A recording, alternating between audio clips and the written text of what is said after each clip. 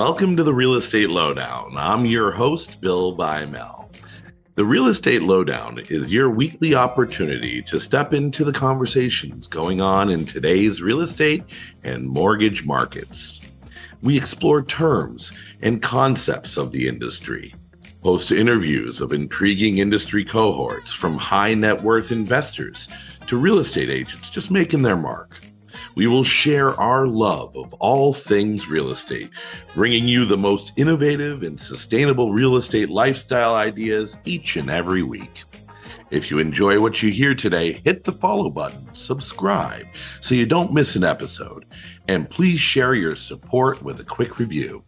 You can find me on the web at billbymel.com, and thanks for joining this episode of the Real Estate Lowdown.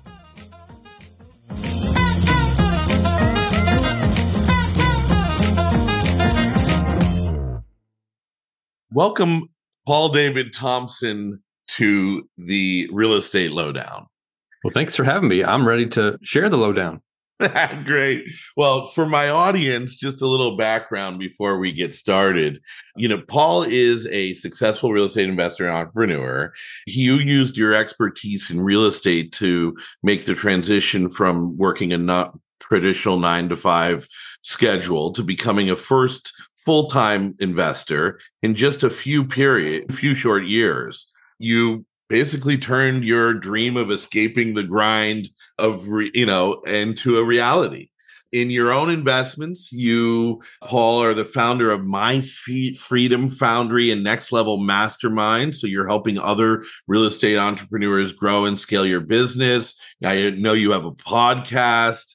And one of the things I learned about you this morning is that you've made a transition into land development and commercial real estate as well. Does that kind of encapsulate who you are, Paul? You nailed it. Well, fantastic. So tell me, first of all, let's start by kind of the beginnings of the story, because, a lot of folks, that is the dream, is right to get away from, a lifetime job at a corporation and really be your own boss. And one of the ways that we know in America is best suited to do that is obviously to own a small business.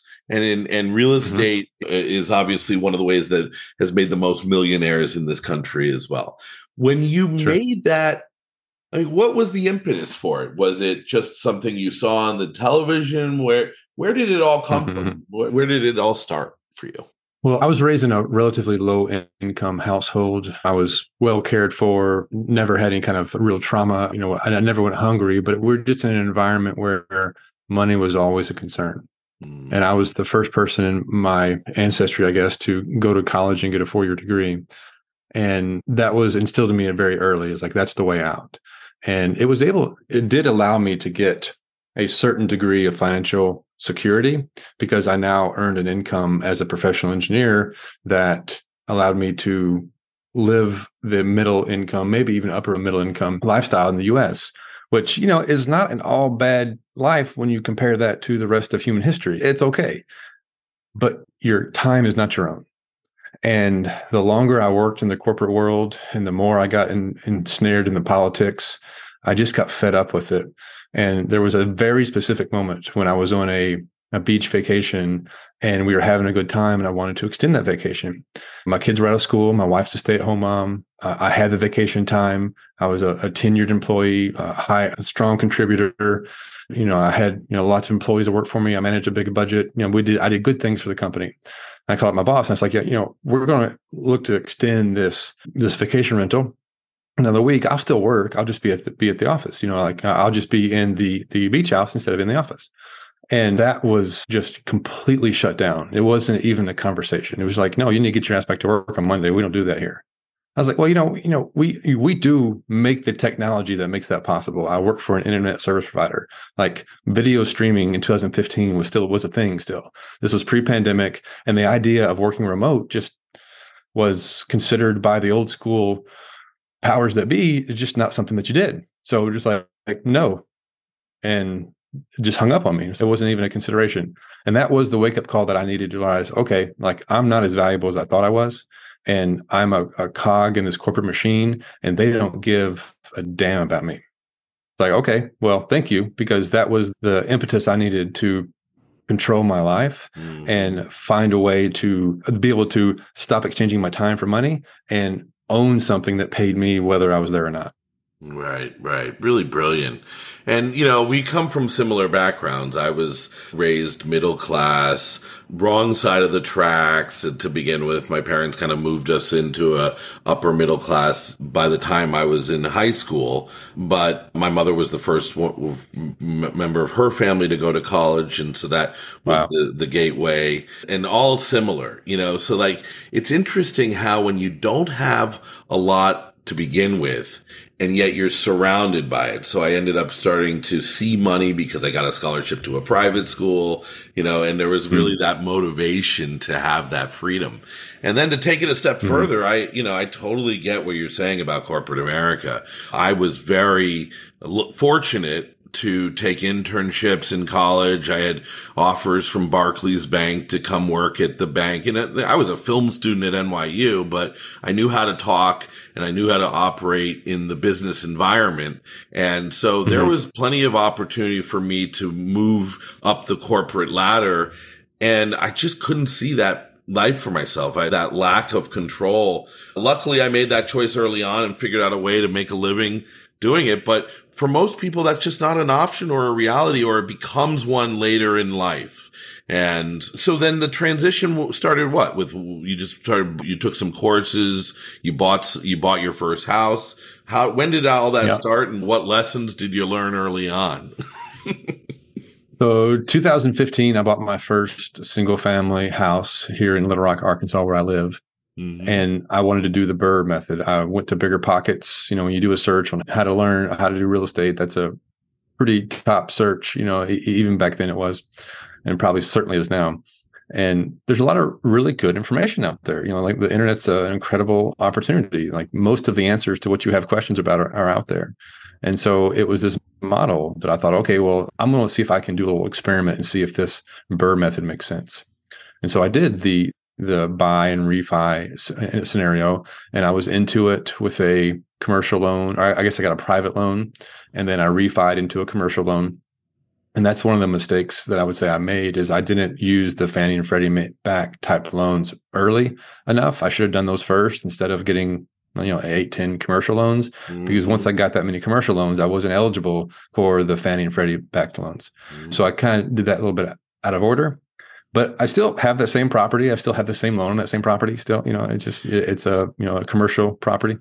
Oh, so did you commercial loan? Yeah, commercial loan. It's commercial loan on a residential property. Yeah. Okay, I was going to ask you. Yeah, I wanted to make that differentiation. So when you say a commercial loan, you're talking about like a hard money or a business purpose loan, right? Or like, it's not hard money. What made it commercial, in other words? It's a local bank, right? Oh. So a local regional bank that has a commercial division and they have a residential division. The residential division is eligible for properties from 1 to 4, and then you can do commercial loans on residential property or RV parks or mountain, or whatever kind of other commercial projects that are out there. It could be building a building, but they also will do single family houses. This is what I call commercial loan. So it's a 20-year AM. The balloon pops every 3 to 5 years, and they recast it. Oh, interesting. And then when the balloon, now, is it fixed for that 3 to 5 year period? It is. Yeah. Fixed for 3 to 5 years and pretty competitive rates. Yeah, pretty competitive. So what happens the next time the bubble, not the bubble, but the next time you hit a maturity, and now that we're in a different interest rate environment, what are you expecting to see? Right. Higher interest rates. So I'm glad you said, that it's coming, right? Yeah. So most of my loans, probably when I was doing it back then, were sub 5 or 6%. And then when money got really cheap, and some of these commercial loans were sub 4%. Right.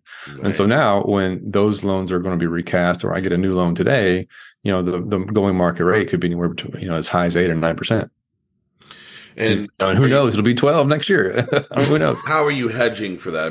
What are your concerns? Are you able to cover the debt service on a loan that's double the interest rate?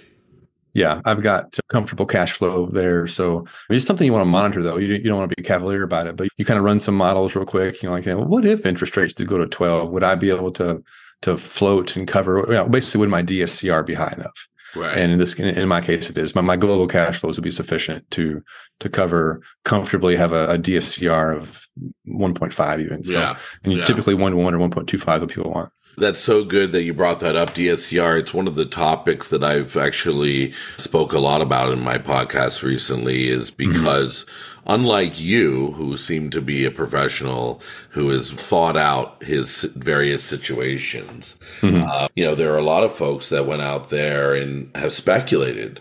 There are folks that speculated on the possibility of running an Airbnb operation in a rental market. And then, the DSCR loan, which for our audience that hasn't listened to my real tidbit about it, is the debt service coverage ratio. It's like a hard money loan based upon the rental income projected or proven on a property. Now, that can really run a risk, obviously, especially it can run a risk in two ways. One, a reduction in income in any way. A lot of those folks that were out speculating that they were going to become Airbnb superhosts are finding it to be a much more difficult proposition with lot more competition than existed, at the beginning of COVID. And then you've got the interest rate issue. What works, I was at a banking conference in with some special assets groups on the commercial side in February. And gentlemen on my panel had done the analysis on a book of commercial loans that they were managing. And anything that was sitting at a 1.3, 1.25 debt service coverage, which was for many lenders a reasonable coverage ratio, although I think 1.5, 1 to 2 is obviously much better the situation you're in. Sure. And if you take a portfolio at 3.25 or 3.5 or 3.75%, and you double that interest rate, like the way interest rates have doubled in the last year, a DSCR of 1.25 becomes like a 0.9. Just based upon the same income, rental income.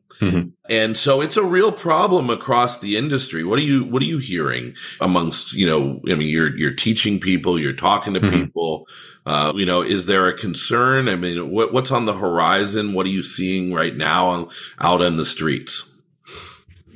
Well, what I'm seeing overall is that while interest rates have gone up, so has rent. Now, it hasn't been quite as aggressive as interest rates, but rental rates tend to track inflation.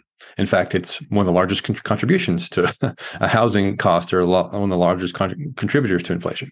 So there is a bit of a lag period, but in most markets, and this is a very market-dependent thing, rents have gone up some as well. So that helps hedge this concern that now my cost of money has gone up.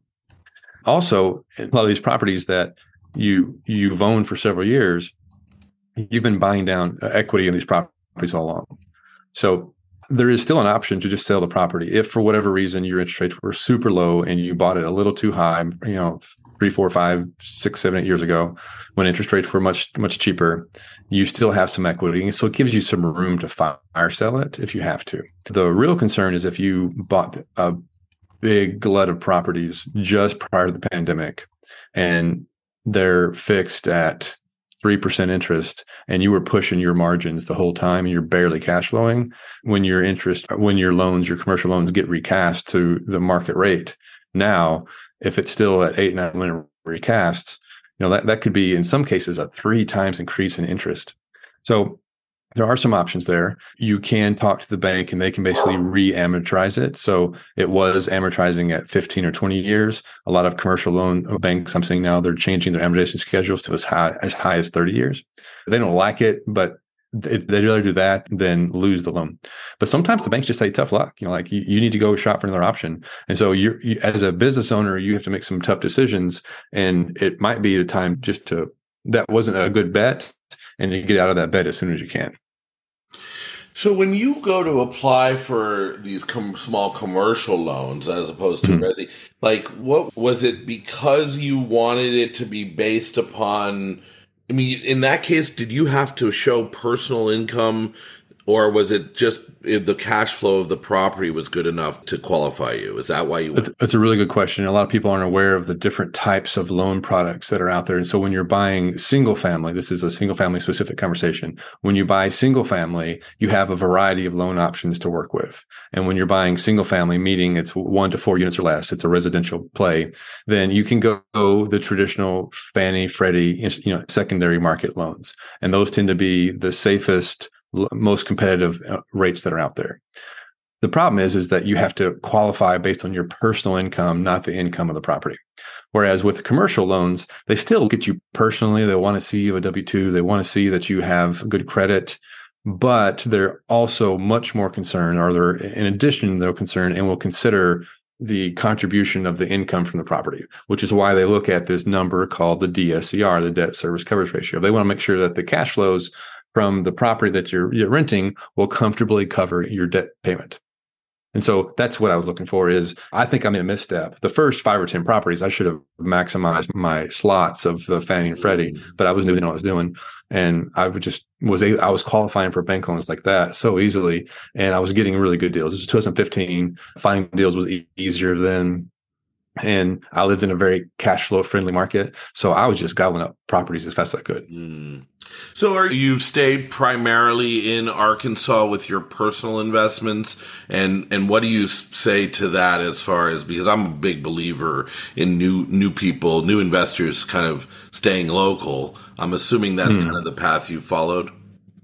It is. And when I think about the scenario of, okay, I want to be an investor, I don't have a lot of experience. I want to use single family as a way to learn because it's the lowest learning curve investment in real estate that I can think of. And we all kind of natively understand real estate. We understand what it's like to live in a house. We know what's a good thing and a bad thing. We know what rents. There's less to learn there. Right. So then you want to go to a market you understand. And if you happen to be living in an area that cash flow tends to make sense, typically the Midwest or the Southeast, then by all means, invest in your backyard because it's a location specific and market specific business. Yeah. And so the more you know about the market, the better. But some people live in California, some people live in Canada, some people live in Miami. You just their cash flow does not exist, unless you're buying all cash and then you're getting a 1% return. Right. So most people aren't sitting on $10 million of cash to go buy 2 properties. So instead, you go further afield and you go to a place where you have some sort of connection or you have some sort of insight. So if you went to college back east and you know the market, go there. So you go to a market where you understand and have the most connections as possible because it's the local knowledge and the network that you build in an area is what will make real estate hum for you. If you just land into a random place and you don't build a network, when you have an emergency, which will happen in real estate, you're scrambling trying to find a beekeeper to remove the bees from underneath the porch. It's like weird stuff happens, and the deeper your network is, the easier it is to find those problems. That's all really great advice. And, on the topic of money, there's a lot of folks.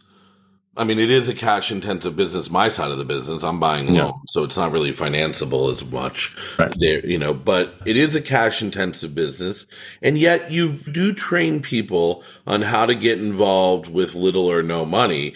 If somebody's trying to get started and they're on a fixed income and they want that, there is opportunities for people to kind of get involved without a huge outlay of capital or a grand in the bank or something.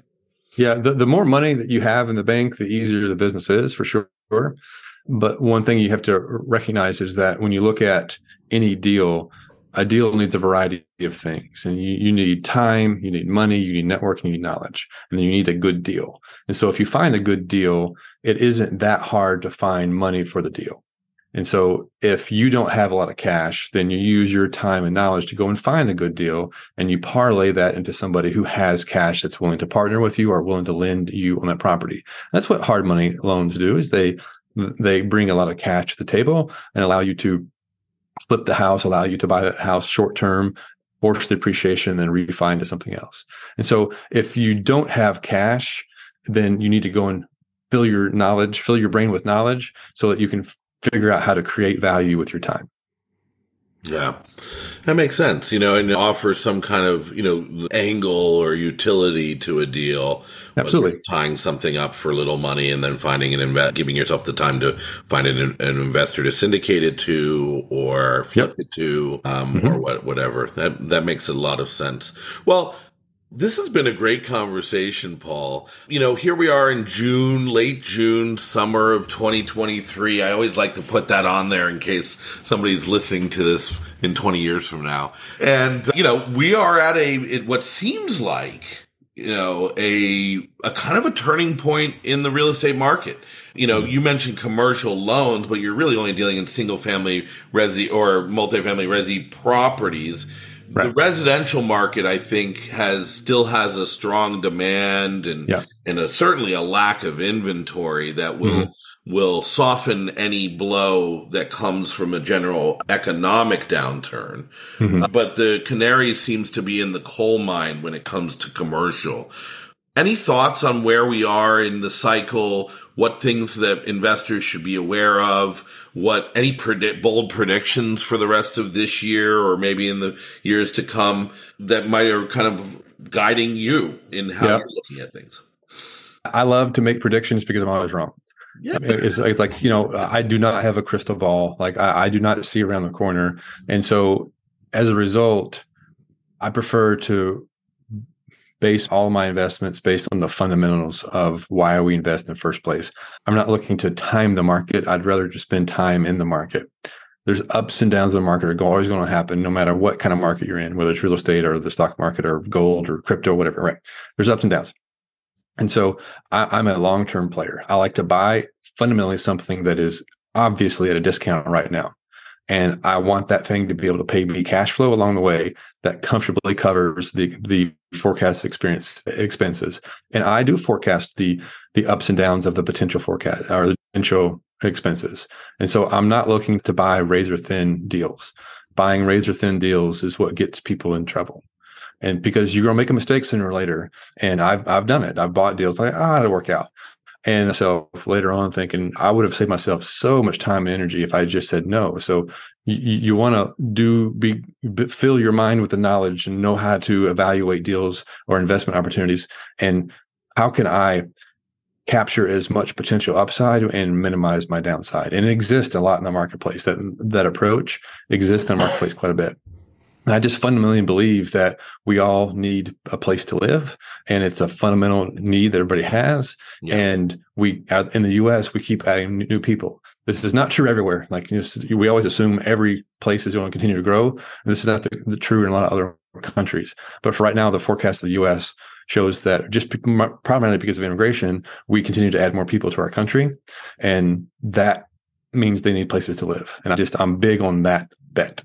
Yeah, I can't disagree. I have to admit I'm more of a coastal guy, but I got to tell you, there's a ton of value in the Midwest. I was in Iowa two weeks ago, met with some of the locals there, was looking at real estate and just great people, good demographics.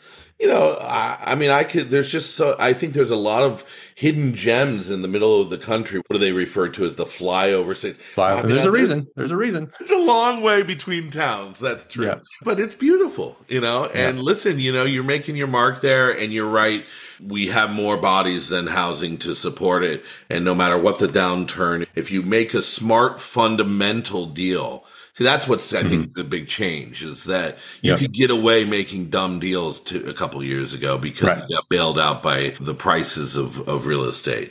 And if you make a smart fundamental deal that cash flows and you take into account the possibility of downturns or increased cost of capital and it still works, then fundamentally that deal will always work. So that's really great advice. Wonderful. Paul, I really appreciate spending some time with you, and thank you for speaking to my audience here at the Real Estate Lowdown. Bill, thanks for having me. And if you want to hear more from Paul, there will be information in the description of this podcast, and you can find out where to get coached by Paul, where to meet him, where to listen to his podcast, and we'll look forward to having you again on a future episode. Thanks, Bill. Looking forward to it.